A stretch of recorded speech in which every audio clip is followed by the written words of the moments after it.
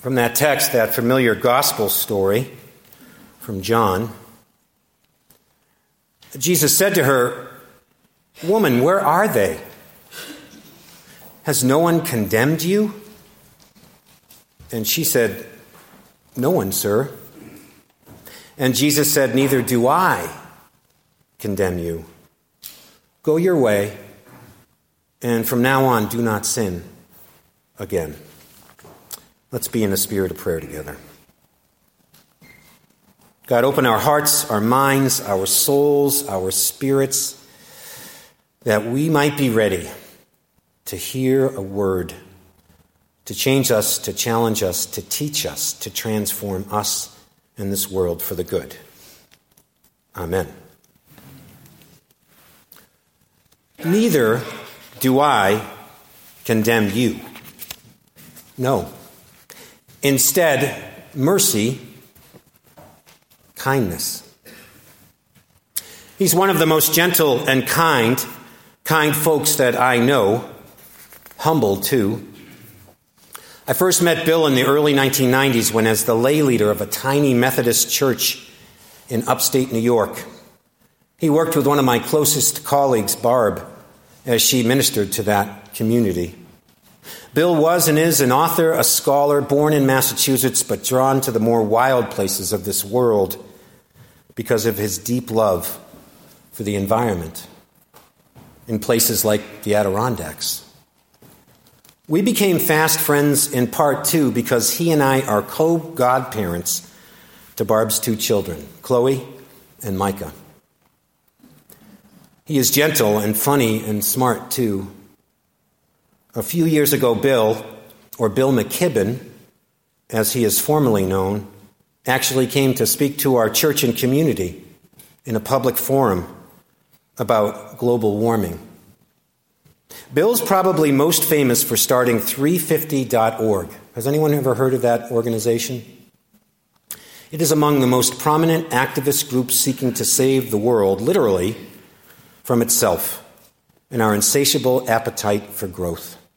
350.org is also known for mobilizing tens of thousands of young adults on campuses across the United States to make a difference, to give them hope for the creation they will inherit from us.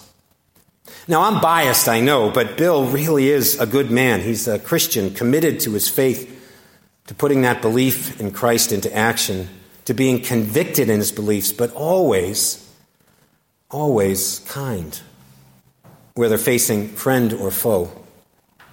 So when I read Bill's opinion piece from last Sunday in the New York Times, did anyone else read that? It just broke my heart.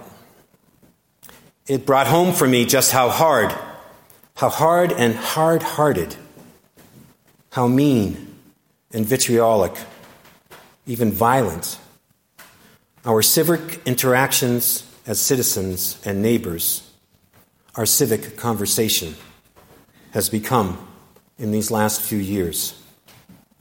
How we are living in times when so many seem so quick to pick up a rock,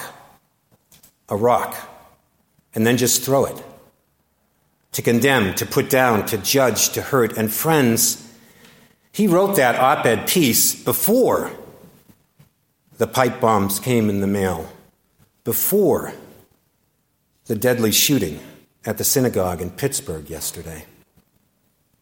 I have to say it's been a bad week for kindness. A bad week for mercy. That's for sure. The headlines on Bill's piece tells it all. Let's agree not to kill one another. He writes, "It may seem pointless to call for civility, so let me suggest that we start with a lower bar, maybe one we could still hope to achieve. Let's stop threatening to kill one another." McKibben then describes in the piece the death threats that he's received over the years, threats to kill him for his work to save the earth. He's been threatened through email, through the anonymity of social media, that these days is a hiding place for the darkest and most cruel of human impulses. Most chillingly, McKibben was recently threatened with murder. Yes, murder. In an online website that took him to task for his work on global warming. McKibben writes, one commentator said on the site, "Does anybody have Bill McKibben's home address?" And then another added, "Give him a smack for me." And then finally, someone did post Bill's home address and his phone number. His phone number. And so McKibben writes in the piece, "It was a public call for someone to murder me." And not long afterward, another commenter weighed right in. Friends, I know those are hard things to hear, but when I read those words, saw that such a kind and gentle and humble and nonviolent person of faith like Bill is now subject to death threats, now has to employ high-tech surveillance and security at his home in rural Vermont, it just chilled me. It just broke me in a way. It broke me. It totally freaked out Chloe, my goddaughter, who's now worried that her beloved uncle is in grave danger. And why? Because he dared to have an opinion and to work for change, to work for the common good, and to work within the boundaries of simple common human decency, regardless of how any of us feel about an issue, like global warming or like any issue. Friends, what has happened among us, in our community, in our nation, in our world? How we talk to each other now in public, in social media, where kids are bullied regularly, where anonymous trolls hide in the dark and spread their hate. What has happened to us? To the notion that even, especially when we disagree, we always do so with kindness and with humility. What has happened to the ideal that your opponent is not the enemy, but is instead the loyal opposition? What has happened to kindness? To kindness. What has happened to mercy? To mercy. The faith virtue where we treat with love and respect all folks, even those we might conclude do not really deserve that love.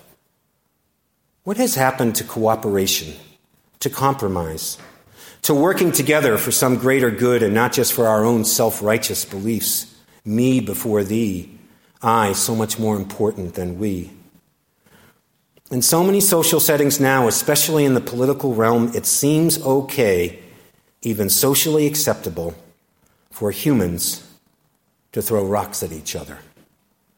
Rocks of bias based upon race or gender or family or religion, rocks of no-holds-barred debate, and so now it is okay, too, for leaders to trash others on Twitter and on the news, to insult, to taunt, to stand over an opponent with rock in hand and then just let it fly. Not unlike the crowd and the mob that gathered around a woman accused of adultery in today's familiar Bible study story. So those citizens were oh so righteous in their condemnation of that poor soul. No one was left to defend her, it seemed. Yes, she sinned, and yes, the religious norms of that day called for her to be stoned. And yet, there was Jesus. Jesus, the only one to stand up, to come forward, to be by her side, and then to remind that unruly group of neighbors that they could throw rocks, sure, but only if they were without sin. The thing I love about that story is that Jesus allows the crowd to convict itself. Do you hear that? He allows the crowd to convict itself. Jesus says in a way that we all fall short. We all sin. We've all got feet of clay. We are all just human.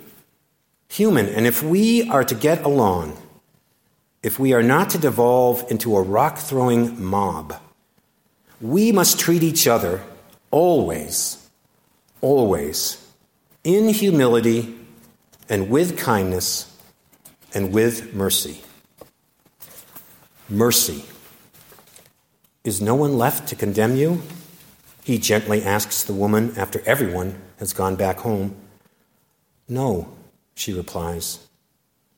then neither do I, says our kind and humble and merciful Savior and teacher.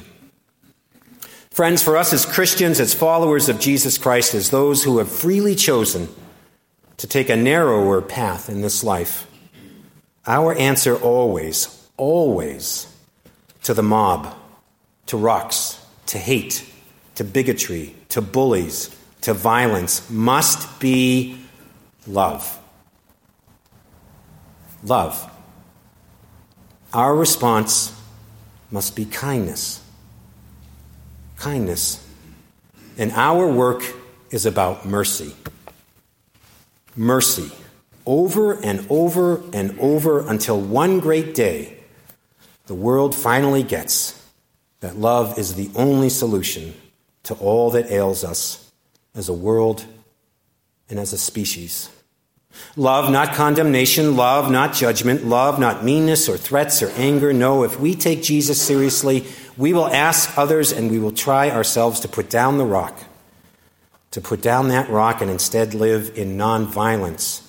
Live to, in the least, tolerate and respect those with whom we disagree. And at best, love them. Love them. Even if everything tells us not to do so. So here's the coda to Bill's story.